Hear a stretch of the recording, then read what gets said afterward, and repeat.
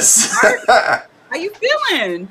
I'm feeling so much better. So much better. Thank you to everybody out there that was sending me warm wishes and checking in on me and seeing how I was doing. I'm doing good. Feel good. Feel a little bit more revived and everything else, which you'll probably see in today's episode. You know, I'm coming in hot, just to let y'all know. But yeah, I'm feeling good. I'm feeling good. How are you? Well, there's been a lot going on, like I said, behind the scenes. Indeed. You know, I don't want to get into that right now, though. But All just good. that there are a lot of, as you know, there are a lot of, good things. Everything is shiny and brand new, floating on clouds and all that good stuff. So Nice. Well, you ready to get into today's episode? Because we got a lot. I am. I'm so ready. Like, hell yeah. Yeah, because I was like really bummed out that I couldn't do yesterday's episode or last week's episode live, but hopefully, like, for folks that were paying attention, you were able to see some of the things, but I'll be able to explain them today. But yeah, so I'm really excited. Hope that everybody was able to also enjoy the episode that we dropped. I tend to keep some of those episodes in the background just in case if something transpires. That episode I think was filmed back in January, so it's interesting how it's starting to be. Hopefully, like, the things that we release are very relevant across the board, no matter what.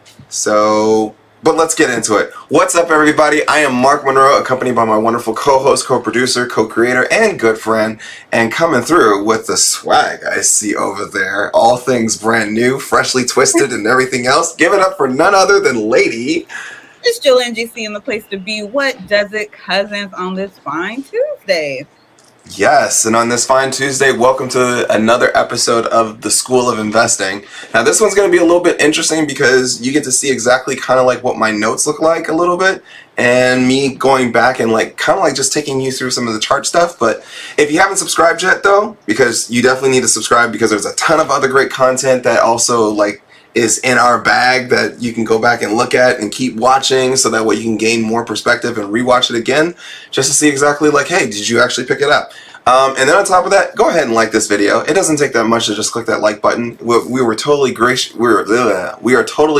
if you do. And on top of that, if you want to be in the know, just like how Raphael said, I am ready. He was ready to go. Then go ahead and hit that bell so that way you can be a part of the notification squad, aka the Cool Kids Club. So, Jolene. Yes, get into it. All right, you can see that I'm amped. So I got 2 weeks worth of energy. I sat back, I waited. I was sitting there in the darkness. I felt like I understood what it was like to go back to the shadows and just regain my energy and regain perspective. I'm ready.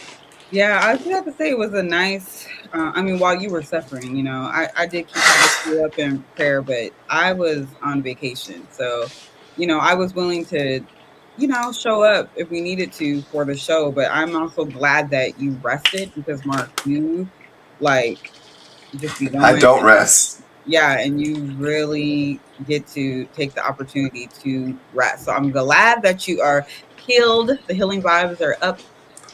So let's get into these markets. So y'all, today is Tuesday, and the market was flat. So let's talk about it. So the Dow was negative 222.84 points. So now we're at a level of 32,990.12. The S&P 500 was negative 26.09 points, which leaves us at a level of 4,132.15. The NASDAQ was down negative 49.74. Now we are at 12,081.39. And the U.S. 10-year, 2.86%. Interesting. We'll talk more about that. And the VIX coming down a little bit to 26.19. Heading over to sector performance. As you know, there are 11 sectors. We track the top 3 and the bottom 3 so we can see what that rotation is looking like. We got consumer discretionary, communication services, and financials in the top 3. I will note that financials are negative, along with the following: utilities, materials, and energy. Interesting about energy, Mark. Energy has really been up since last year, really. It's been since November of 2021. So, just something to just be mindful of that. I'll go back. I'll bring this up in a moment. Anyway, so we have our picks, y'all. So if you're new here, you can find the Come Up Series picks, aka the Sips, on our Instagram page at that Come Up Series. And we have Amazon with a respectable 4.40 percentage points to the upside. Nike holding it up to 2.47 percentage points. And Signature Bank up 2.26 percentage points.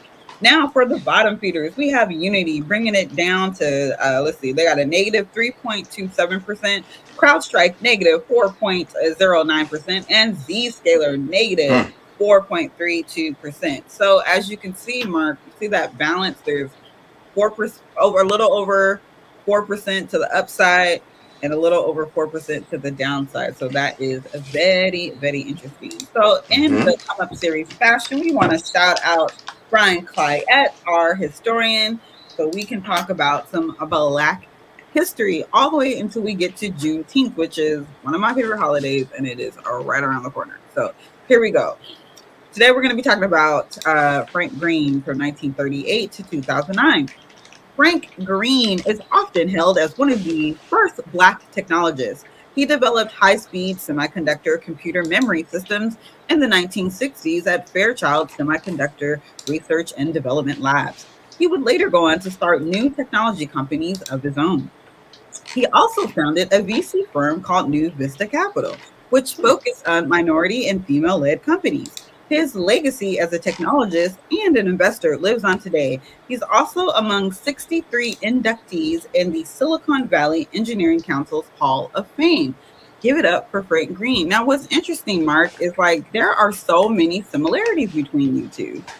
Interesting. Very, very interesting. It's always dope to like find an ancestor who has left some a trail of what they are doing, and then you pick up that torch and carry on. So, shout out to Frank Green. If you didn't know about Frank Green, feel free to look more into that.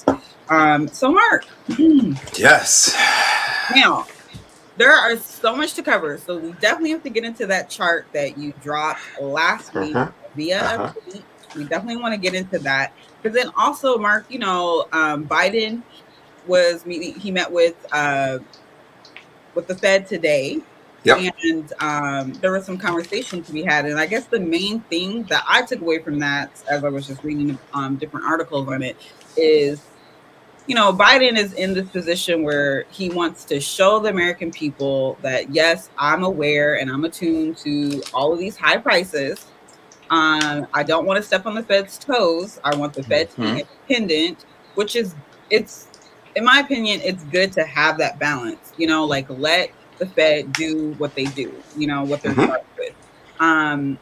But again, it is a balancing act. We have, inflation on the one hand, interest rates on the other hand, all the tapering talks, and then we're trying to avoid recession, right? So I think a couple episodes, Mark, you talked about there being a global recession, but the U.S. remaining strong. So I know we're going to get into that. So that's cool.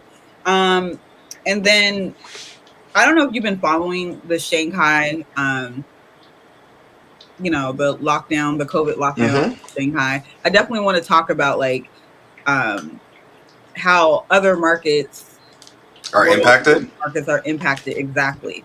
And also these sanctions on Russia's oil from the EU, who was basically like, look, the leaders came together and was like, okay, look, we all agree we're about 90% of this oil from Russia is about to be sanctioned.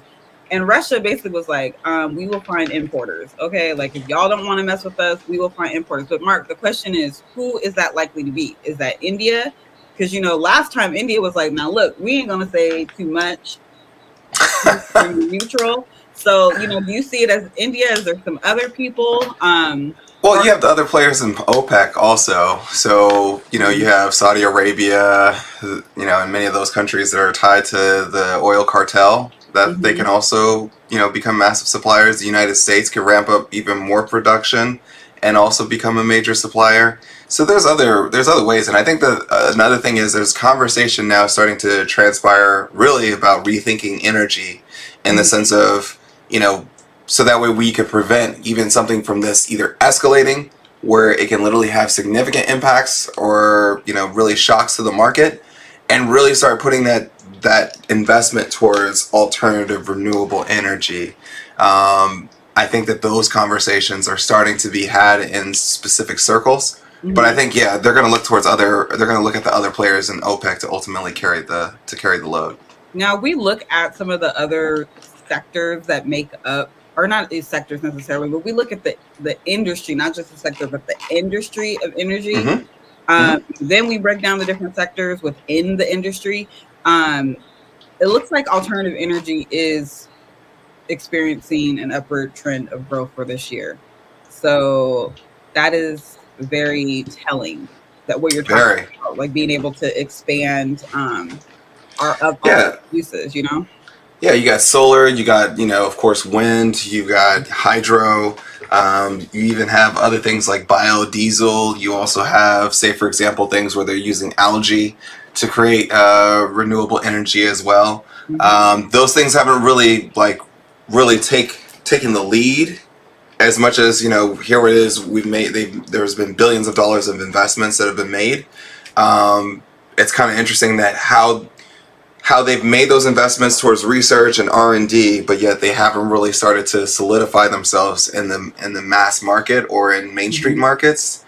So it would be interesting to see how that transpires. But, like the good old Chinese proverb says, all great things take time. But it's going to be interesting exactly how that timeline is going to be challenged, especially when the world is like, okay, it's time. It's time to come up with an alternative solution. Okay, so speaking of timelines, so we look at that chart. I was trying to segue, But... I know. Okay. Let's do it. And I was really, really excited to share this last week, but, it's good to actually just go ahead and just drop into it. So for those of you that are here with us tonight, and I'm going to just let this take a full screen so that way we can literally not have any type of any distractions associated. So here is a chart of the S&P 500. So if you're playing along with us, and I hope you are, I want you to play along with me, because there's going to be some things that I'm also going to show you if you've been using, say, for example, such a trading platform like TradingView, where you can use some tips and tricks to actually make some alternative charts for yourself. So of course, this is a S&P 500 index. We're pretty much the basic SPX that we're all accustomed to, correct? Mm-hmm. Okay, this is where it gets a little bit interesting, because of course, if you look at the S&P 500, you would say, okay, hey, well, I'm not really seeing a trend here. But if I draw, say, for example, a simple trend from really 2016, you'll probably see across the board that essentially that we've stayed on a specific ping line, and we stayed tried and true to it. Across the board. So let me make sure that my okay. So TradingView doesn't want to be my friend today. Okay, great. There we are. So again, it's we pretty much have stayed across this trend line, and every single time that the market has pinged it, it's okay, hey, we're here. Now I'm going to remove this because this is the basic SPX chart, but I feel like we need to go a little bit even further in depth. So what we're going to do is, on our S&P 500 chart, what I'm going to do is, instead of going in SPX, I'm actually going to go with US 100. Mm-hmm. And I'm going to put that on my chart. So now I got US 100. So US 100, which is the currency view, currency.com view, it gives me the NASDAQ 100. So this is technically the NASDAQ 100. Now what I'm going to do even further is, I'm going to put a slash, and then I'm going to put US 500. Now, of course, for everybody that knows, that represents US 100, NASDAQ 100, US 500, S&P 500. I'm going to hit enter, and then boom. Now, of course, I've done some amazing magic here for you guys, so that way you can see some of the things here. And remember that trend line that was drawn?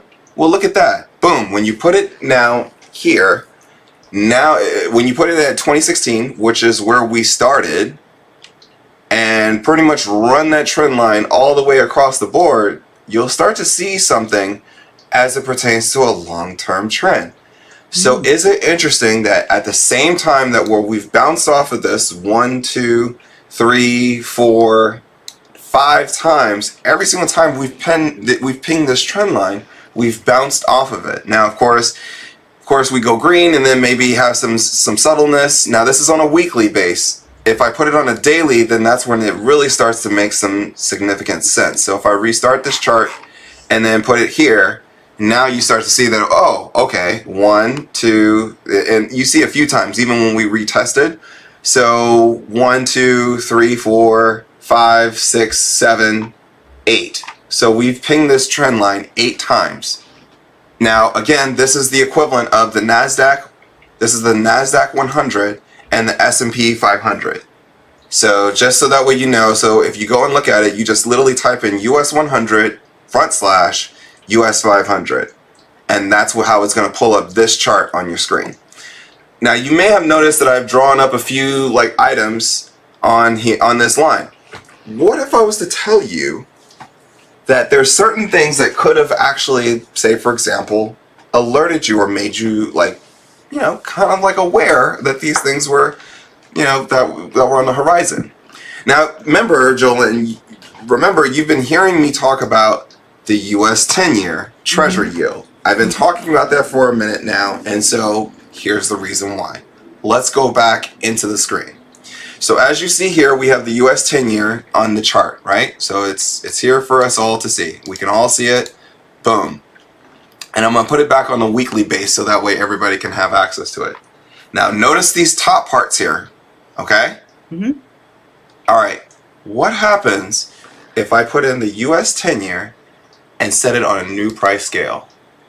What if exactly to the T, oh wow, it literally topped out in the same level and where you saw in 2021 of February, and then also where we topped out in November of 2021, where you saw that again, this is US 500, US 100 and US 500, so NASDAQ 100 and S&P 500 combined, exactly where they topped out. And then if I even go even further, look at exactly where we've come down to in the 10-year back in 2020. All the way down to really that August 2015 level. So if I was able to draw this chart, because mind you, it doesn't go that far out, so it kind of has a cutoff. Mm-hmm. But if you look at it, it's literally, as we all know, the 10-year has literally been an inverse to the US and the US 100 and US 500. So, but the interesting thing is, look at the levels in which that I was able to draw. So here we topped out, and then of course we had some breakages here. So again, we got to, what is it, almost a 3.5, or so about a 3.25 for the US 10-year.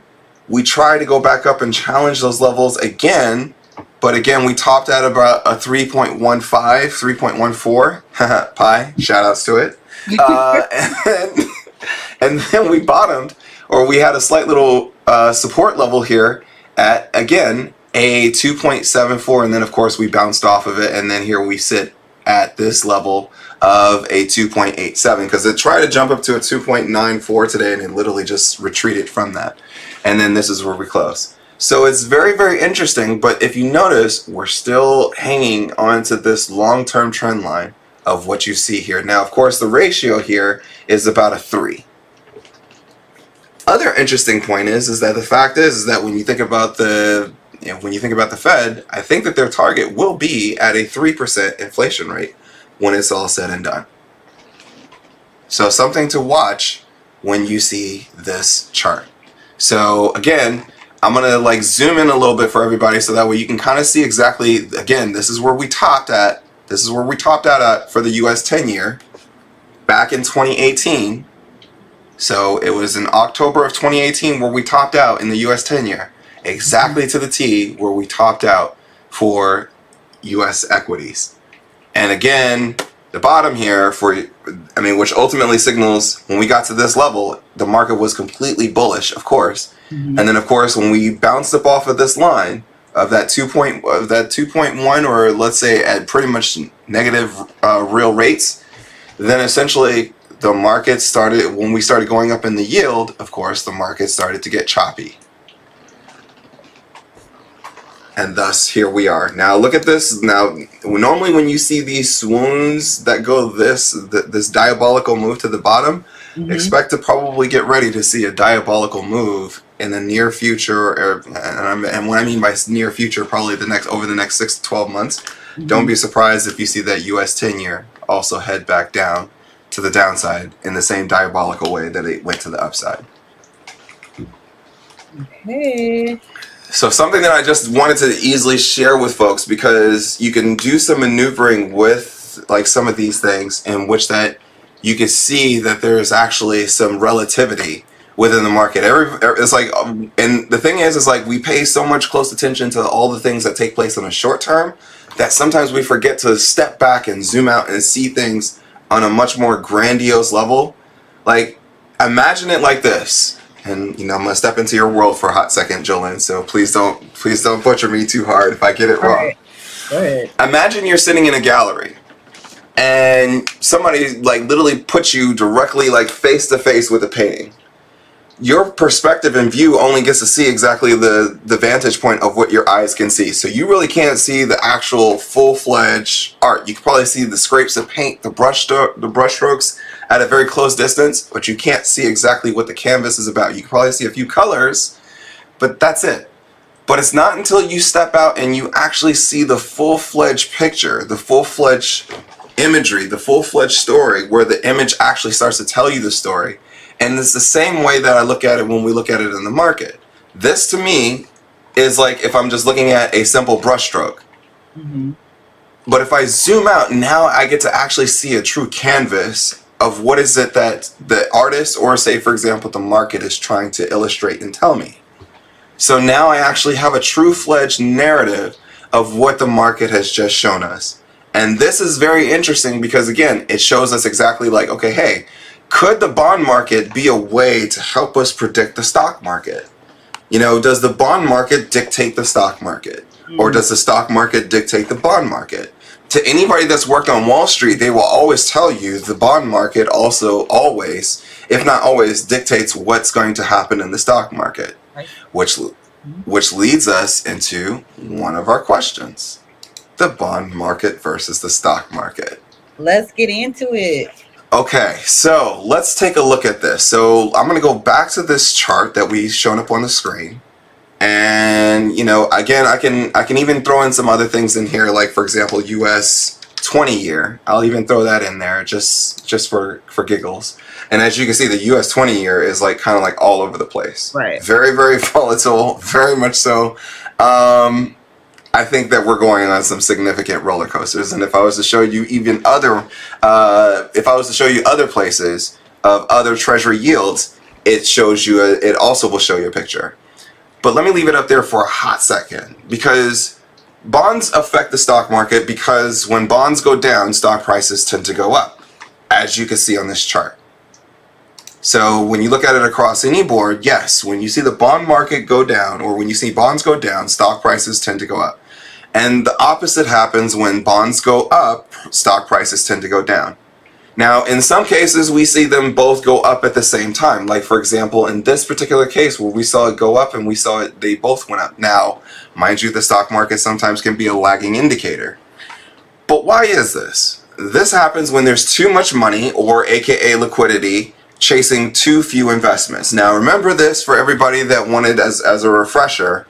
When we saw the market back in 2021, there was very few companies that were actually lifting the S&P 500 last year. So if you think about it, there was very few companies, but it was really the top mega cap stocks, tech stocks, that were literally pushing the S&P 500 up to its new highs.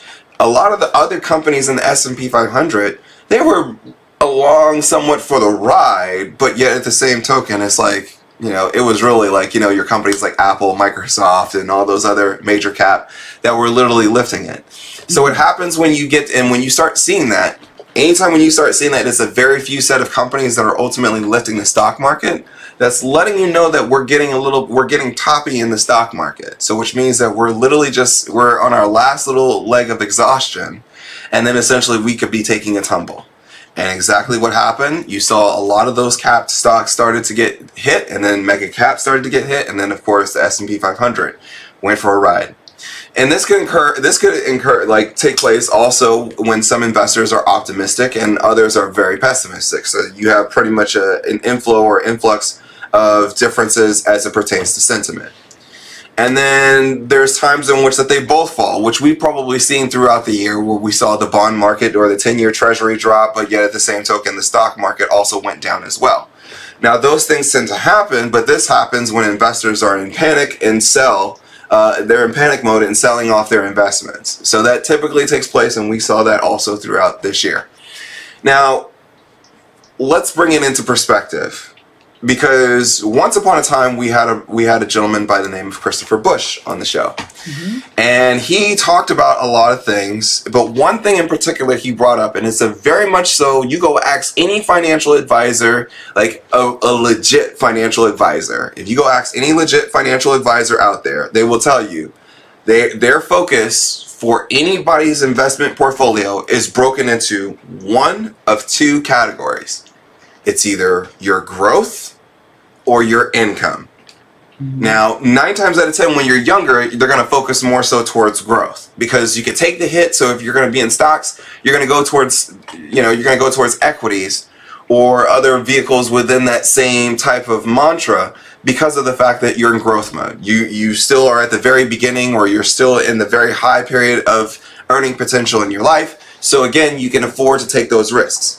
But as you get older, you start to notice that essentially that they will start to adjust your portfolio so that way it focuses more towards income. So dividends, bonds, those types of things. So when the market gets a little bit choppy, and also when people start to get spooked, don't be surprised when people start to run to the bond market. Why? Because the bond market is a signal that people are starting to focus more so towards income. Now, how do we know this? Look towards, like, say, for example, specific trigger words, aka cash flows. So, like, for example, free cash flow. How much free cash flow are you holding on to? Meaning that, say, for example, of your income, how much are you holding on to, especially in a tight market? So remember earlier in the year, I said, hey, in this type of market, it's going to be one of those typical things where it's like you can bend, but you can't break when it comes to your earnings, because earnings definitely still matter. They really matter, like, in times like this. And what they want to know is, say, for example, earnings growth, so PEG, or earnings growth just in simplicity, but they also want to know about free cash flow. So, for example, how much are you able to hold on to, or how much are you, say, for example, not holding on to? Because in this typical market, then we look towards those as areas and levels of strength. So when we start to see that a lot of those companies that didn't really have strong free cash flow, aka a lot of those companies that went public over the last 2 years, and it's not to say that a lot of those companies are bad companies at all. It just goes to show you that a lot of those companies didn't have strong free cash flow. Like, for example, your Apples, your Microsofts, and many of those other companies that are sitting there, say, for example, maybe down 20% for the year. But meanwhile, you see these other companies that don't have that type of stability. They're down anywhere from about 70 to roughly almost 88% year to date, or period. So those things tend to matter. And they tend to matter very quickly for investors. So something to keep in mind as we move forward, that essentially that when we're looking forth, those are going to be the things that are going to be trigger words over these next few earning cycles. And the next earnings that you're going to hear about, you're going to hear a heavy duty amount of, one, free cash flow, EPS, and also whether or not you're seeing income or earnings slow down, or earnings still intact, or earnings at a steady or at a strong growth still. Earnings at a strong growth and beating on the top and bottom line, they're going to be magnificent companies. Now, they may take a hit in the stock market in the short term, but in the grand scheme of things, they'll be just fine. So then there's this other thing that where we look at it from a standpoint of, okay, well, what kind of dictates the bond market? Well, I think that one's pretty easy, right? When we look at the things that can dictate the bond market, that's where it starts to get more and more economical. So when we think about it, one of the indicators that like a lot of people are talking about PCE and CPI numbers for core inflation and stuff like that. You want to know what my favorite indicator is, Jolene? What? What's your favorite indicator? My favorite indicator is actually the purchasing managers index. So AKA PMI. And the reason why, so just as a heads up, I'm going to read the definition for everybody. The PMI is an index of the prevailing direction of economic trends in the manufacturing and services in the service sectors. So things in which that are produced, things in which that are like, so a lot of factors there, and it represents 19 sectors. So 19 sectors are represented in the PMI. It consists of a diffusion index that summarizes whether market conditions as viewed by purchasing managers are expanding, staying the same, or contracting. This is very key when you look at the PMI because of the fact that the PMI is measured by a level of 0 to 100. Now, 9 times out of 10, you're going to be in a range of about between, in a good expanding market, you're going to probably see anywhere from 50 to roughly 75, and in some cases 85 at max. I mean, it's very rare to find yourself out there in a 90 and 100, but in that case, it's like, it's like money is flowing all over the place and everybody is just investing. I wouldn't be surprised to see that transpire as we move forward in years to come, but as it stands right now, we're probably sitting in an arena of between 50 to 60. And that's typically still good. When you look at 50 to 60, that's still good because we're still in the expansion phase. Now, when you start seeing us get to like stay the same, that's like around 30 to 40. And then when we get to contracting, that's around, let's say, I'd say it's about 20 to roughly 35. And letting you know that the economy itself is starting to contract, which means that people are starting to hold on to a little bit more money and they're not making this significant types of investments. To me, I look at that as probably one of the most accurate reads when it comes to the economics, as well as when we think about business cycles. So if we think about it, if it's expanding, if the economy is expanding, then stocks provide more benefits. This is because they are gaining value as earnings improve. But if the economy is attracting though, then the bonds are a better investment because they will protect your investment and provide you income. You need to take a water break. Take a water break.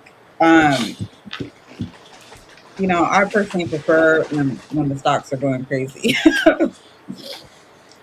That's my personal preference. So you said currently we're in 50 to 60 range. Yeah. So the interesting part is that a lot of folks have, through all the mess and hoopla, you know, we're still in this expansion phase. Like, you know, we're still the economy is still showing you, the U.S. economy is still showing you signs that it's in expansion. So, you know, we're still, as long as we hang above 50, then we're good. And so far from what I've seen on the economic data reads, we've been sitting above the PMI level of 50. So I think we saw in one particular area, they were at a 60. And then, I mean, overall, we're sitting at probably like about, what is it? I think we fluctuate between a 54 and a 56. Okay, so then when we look at this, so let's stay on this bond side right quick for a moment. So then when we see that 50 to 60 range for the PMI, couple that with a low VIX, then that is, wouldn't that be like even crazier expansion because the sentiment like is lower and people like risk is on? Yeah, so normally when you get to about a 24 in the VIX and higher, then that lets you. So, okay, so here's the reading when we look at the VIX. When we get to a 24 in the VIX, typically the market's at a stock market correction level. So it's in between, depending on how the market has moved and also how the VIX is played out, it can be anywhere between a 24 and 26. That's kind of like places us between stock market and bear market territory, or stock market correction and bear market territory. It could be one of those levels. Which is anywhere from a 15 to roughly 20% drop in the S&P 500 index. Okay, so when we break 24 back up to the upside, so for example, or to the downside in the VIX, that's letting you know that essentially that, you know, maybe the fear and say, for example, the short covering is starting to drop, and essentially people are becoming more and more bullish in the market. So remember how I said like way back when you see the QQQs at 360 or above, then that lets you know that the Nasdaq is bullish. Mm-hmm. Naturally, when you see that the VIX has dropped below 24, then that lets you know that we're coming out of those correction territory levels. And of course, you look for some type of stability to be found around I'd say about the 18 level, 18 or lower, to let you know that, okay, hey, pretty much the coast is clear. So we've still got a little bit of ways to run in order for, say, for example, the VIX to get there. But couple all of that together alongside with a bond market that is also starting to stabilize, because the bond market is going to immediately react just like anything else. Mm-hmm. And then over time, it's going to adjust itself and find a level. Okay, so now, Mark, we're taking PMI. Mm-hmm. We're taking the VIX. Mm-hmm. And now let's throw in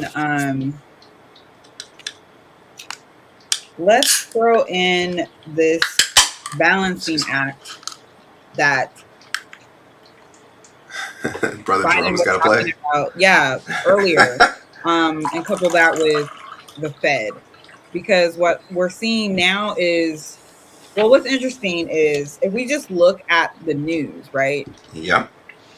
The news, first of all, is on my nerves, but the news is feeding like that fear, and it's making people like just forget about like the data. So if the data is showing us that we're currently 50 to 60 in the PMI, then there really is, we could look at these lows really as opportunity, not just because it's low, but because it's supported by the U.S. like expansion, right? Like growth. So now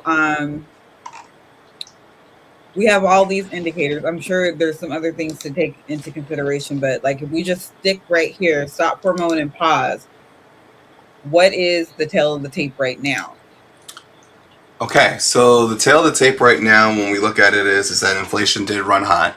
Mm-hmm. We're starting to see elements in which that we're starting to see that in some areas that inflation is starting to, really cool down and normalize. Mm-hmm. We tend to see that when things get a little bit more, they get a little bit more under control. Mm-hmm. And so where we currently sit is that everybody's watching, core inflation, so PCE and or PCE and CPI numbers. Mm-hmm. They're looking at those numbers to see exactly like, okay, hey, have we starting to flatten them? Have we starting to flatten out? The market has pretty much done a lot of the Fed's heavy lifting for it. So, and what do we mean by that when we say that the market has done a lot of the heavy lifting? So understand this, for a lot of folks that, are really asking, really like when we think about like what those bonds represent, that's a mixture of corporate and government backed. Those are government bonds. Now remember, there's a lot of corporate backed debt that also the Fed was holding alongside with government debt that it's holding. Now, of course, as it starts to ease off a lot of that stuff off of its balance sheet, that's going to be relying on a lot of those banks or banking institutions to ultimately start to eat that. Now, what does that look like for the overall economy? Like when people say that, okay, hey, that the Fed has raised rates. The Fed raises rates to drive down demand. When you drive down demand, then that ultimately allows you to build up supply. So if you think about in this type of an environment, what drove us into, say, for example, if we're in any type of recession, what has caused this quote unquote recession? It's not because the demand is there, because of course, if you look at consumer spending data, consumers are spending. If you look at credit markets are strong. So what's the problem? It's supply. There's not enough supply to handle the demand, which is ultimately driving up price. But if you can literally influence rates to say, okay, hey, well, we can drive down demand by bringing in more, say, for example, bringing into that cost. Because what happens when rates go up? What gets impacted? People tend to turn off spending of using certain vehicles of spending, and they start tapping more. And now you have to find yourself of, do I want to tap into my quote unquote checking or savings?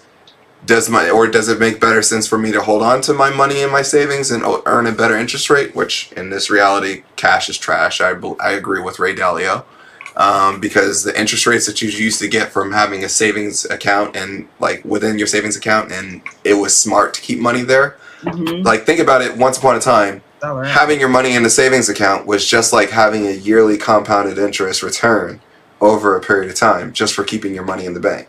That no longer exists anymore. So that's the reason why we say that cash is trash.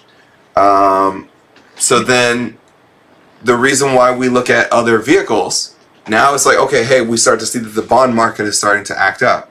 So what does this look like just for everybody as a breakdown? When people go ahead and buy within the bond market, that ultimately will, like when people are selling, then you'll see yields go higher.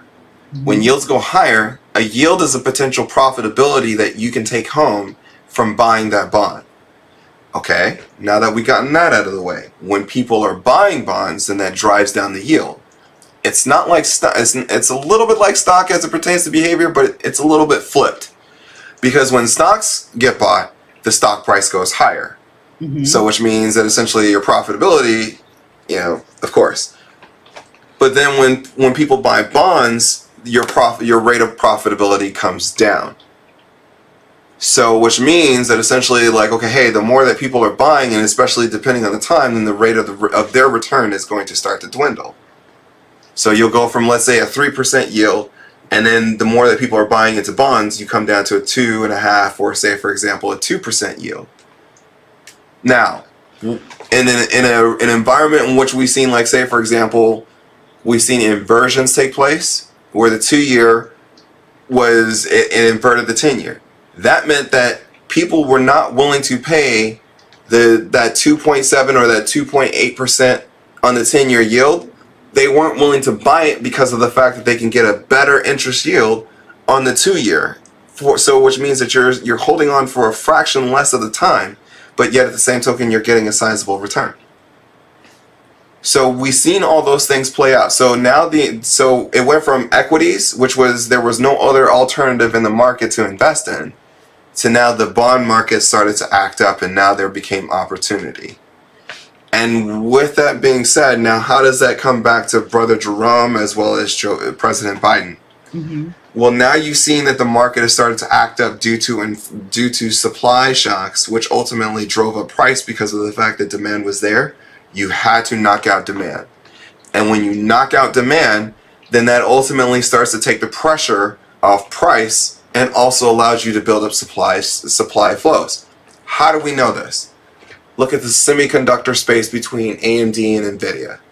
They were completely sold out of items last year across the entire board when it came to their inventory. Now their inventory is starting to make its comeback, and notice the price. You're starting to see that the prices have now started to stabilize, where you can actually buy products within that space, and they're reasonable now. For example, I showed people the chip from my NVIDIA card. Those things were retailing almost up to like $5,000 just for the card. Their actual MSRP price was $1,500. What? I didn't know the markup went that crazy. It was because, again, scarcity. Right. Scarcity, when there's scarcity in the markets, aka, write this down, scarcity, another economic term, when things are scarce, when things become scarce, now it becomes a place in which that, okay, hey, the market becomes very much so active.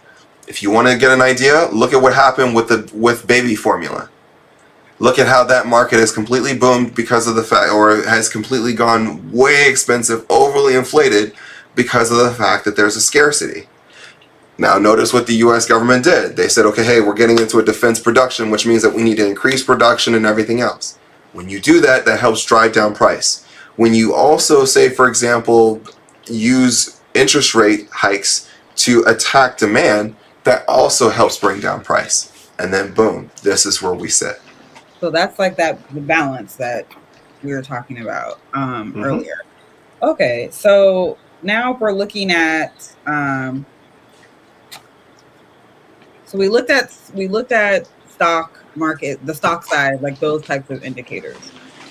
I feel like there was something else that was missing, but maybe I'm wrong. And then we looked at bonds, and we looked at those indicators. So, what's next? So, another thing that we're looking at is, say, for example, a thing that is called the weighted average cost of capital. Now, this is something in which a lot of folks aren't really talking about, but you know what? I would be remiss if I did not give homage to our cousin Q. Shout outs to the run-up cousins out there.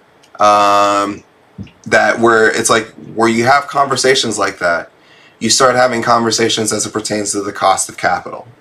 Now, of course, there's a formula that's built into it, but I'm not going to go too deep because, of course, we won't have that much amount of time for me to go through running examples. But I'm going to keep it very much so simple for folks to understand, and I'm going to give you the definition first. So, pretty much, weighted average cost of capital is a weighted average of a company's cost of debt and cost of equity. A stock is cheap or expensive only in relation to its potential for growth or lack of it. So if a company's share price plummets, its cost of equity rises, also causing its weighted average cost of capital to rise.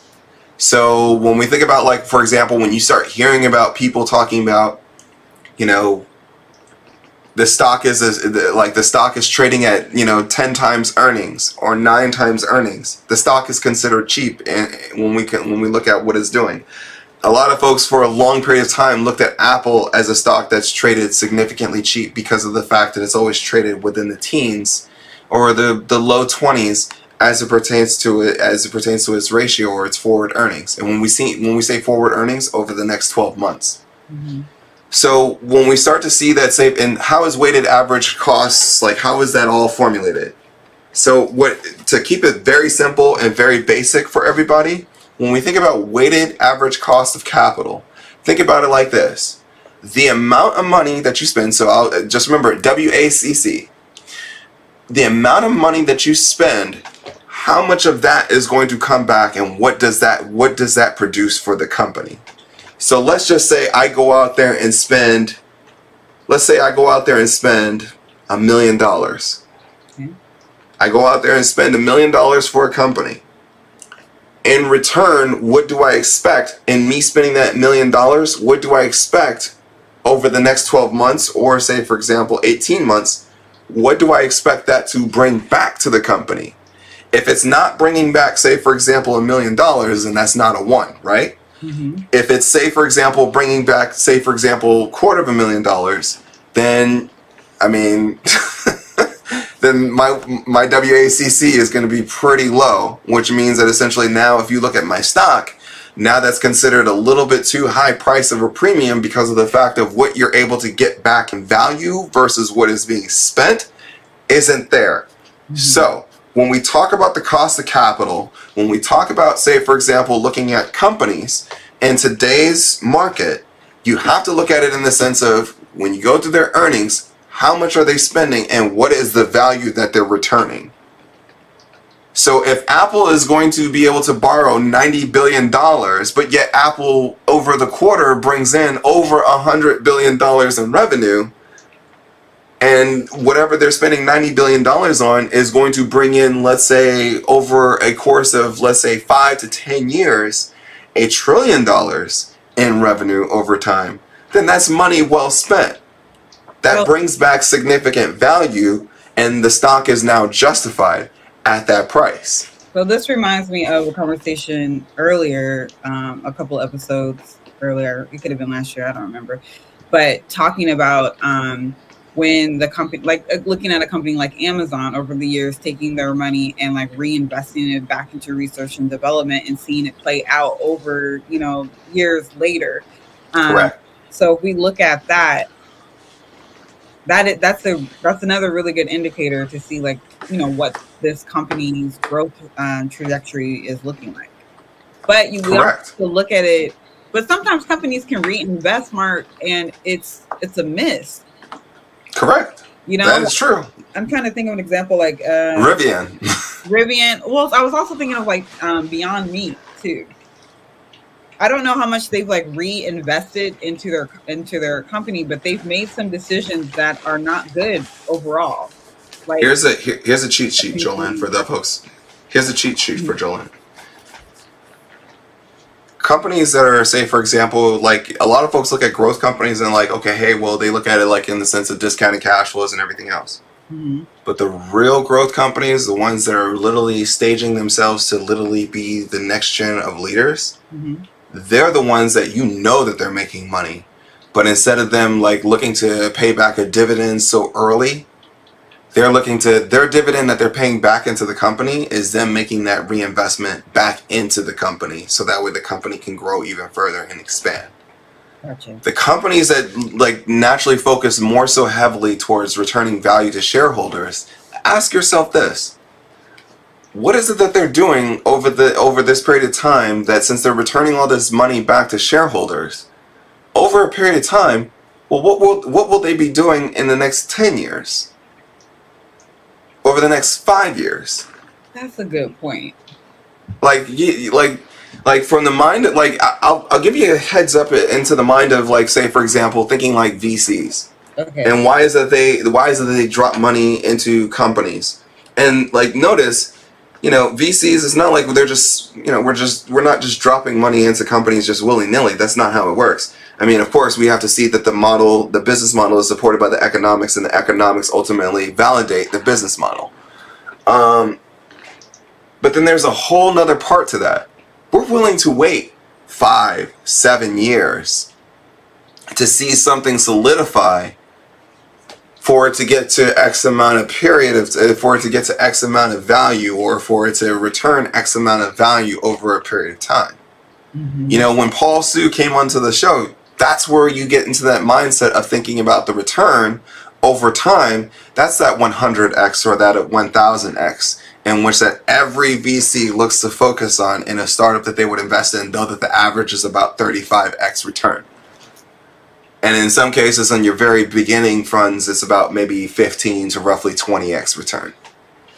So, but when you think about it, it's like they're willing to make the necessary time and say, okay, hey, keep reinvesting that back into the business. Why? Because you go from startup where you're needing capital to growth where you need a little bit of capital, but you more so use that cash that you build in reserve to essentially, if you need to, you can use that as leverage as it pertains to borrowing capital later on, whatever you need.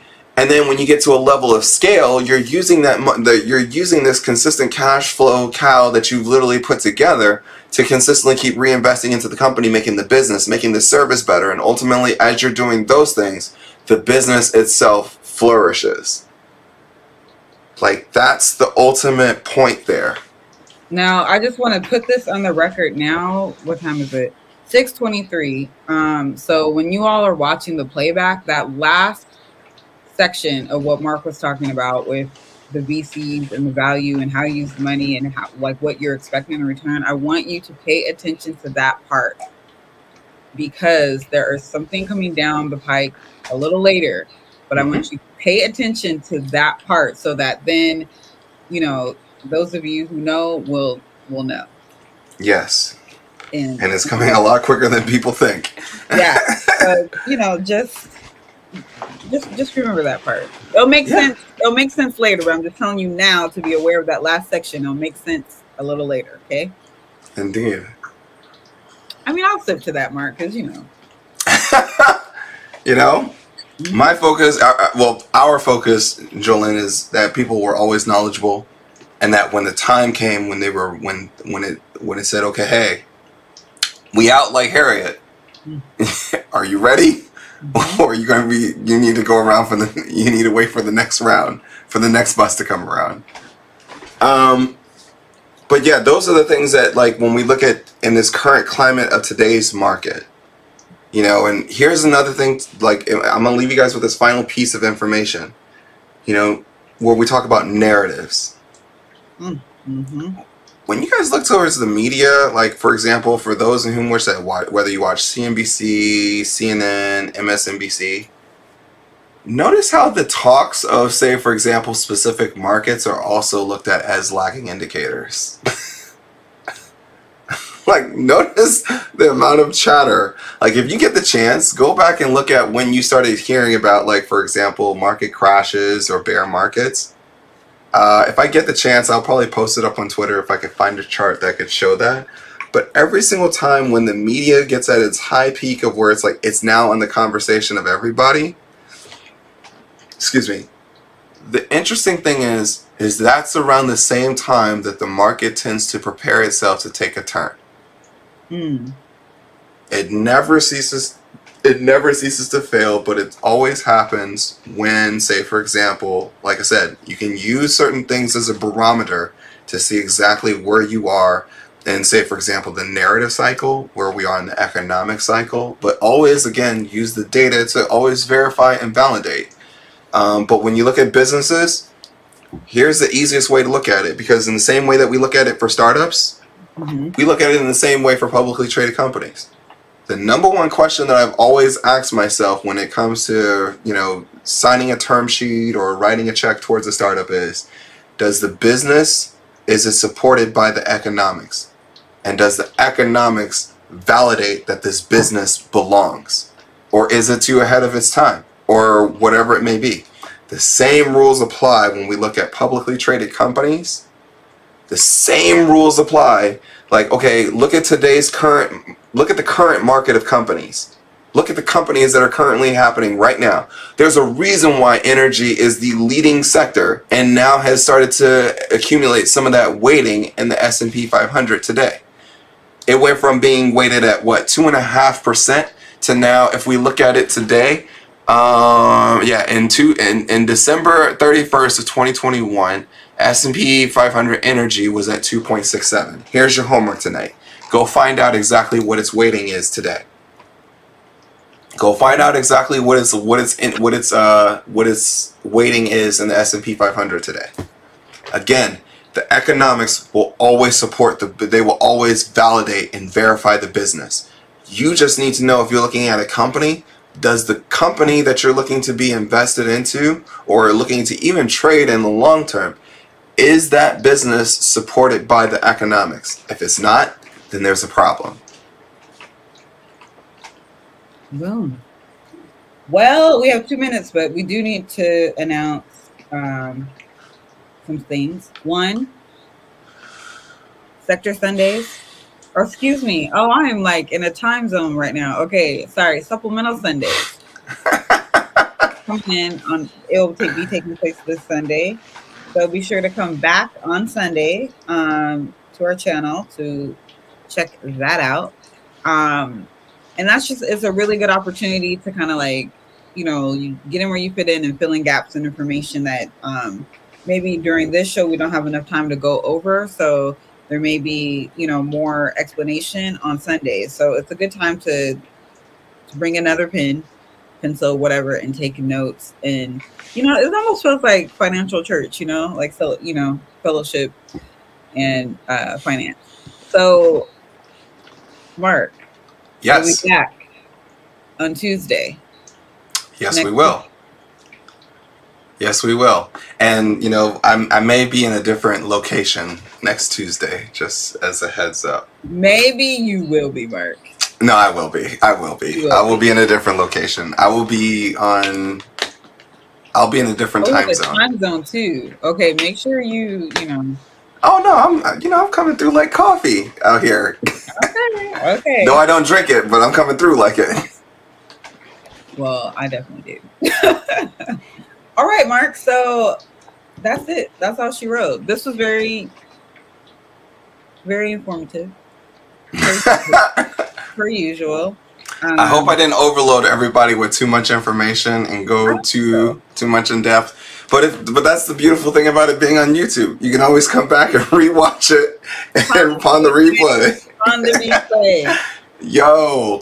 Y'all, thank you so much for rocking with us. Hopefully that you had some great insight. Share this video with someone that you may know that is interested in getting into the stock market, or somebody that even needs a little bit of, to be consoled and understand and a little bit more further perspective. This will greatly help. And honestly, again, just keep learning, keep researching, because the more you learn, the more you earn. And it's not always about what's happening right now. Sometimes you have to look further and see exactly what things look like in the grander design. Until next time, I'm Mark Monroe. And I'm Jolene GC, and the place to be. And this was hopefully your come up. Thank you for rocking with us here at the School of Investing. We'll see you next Tuesday. Peace, y'all.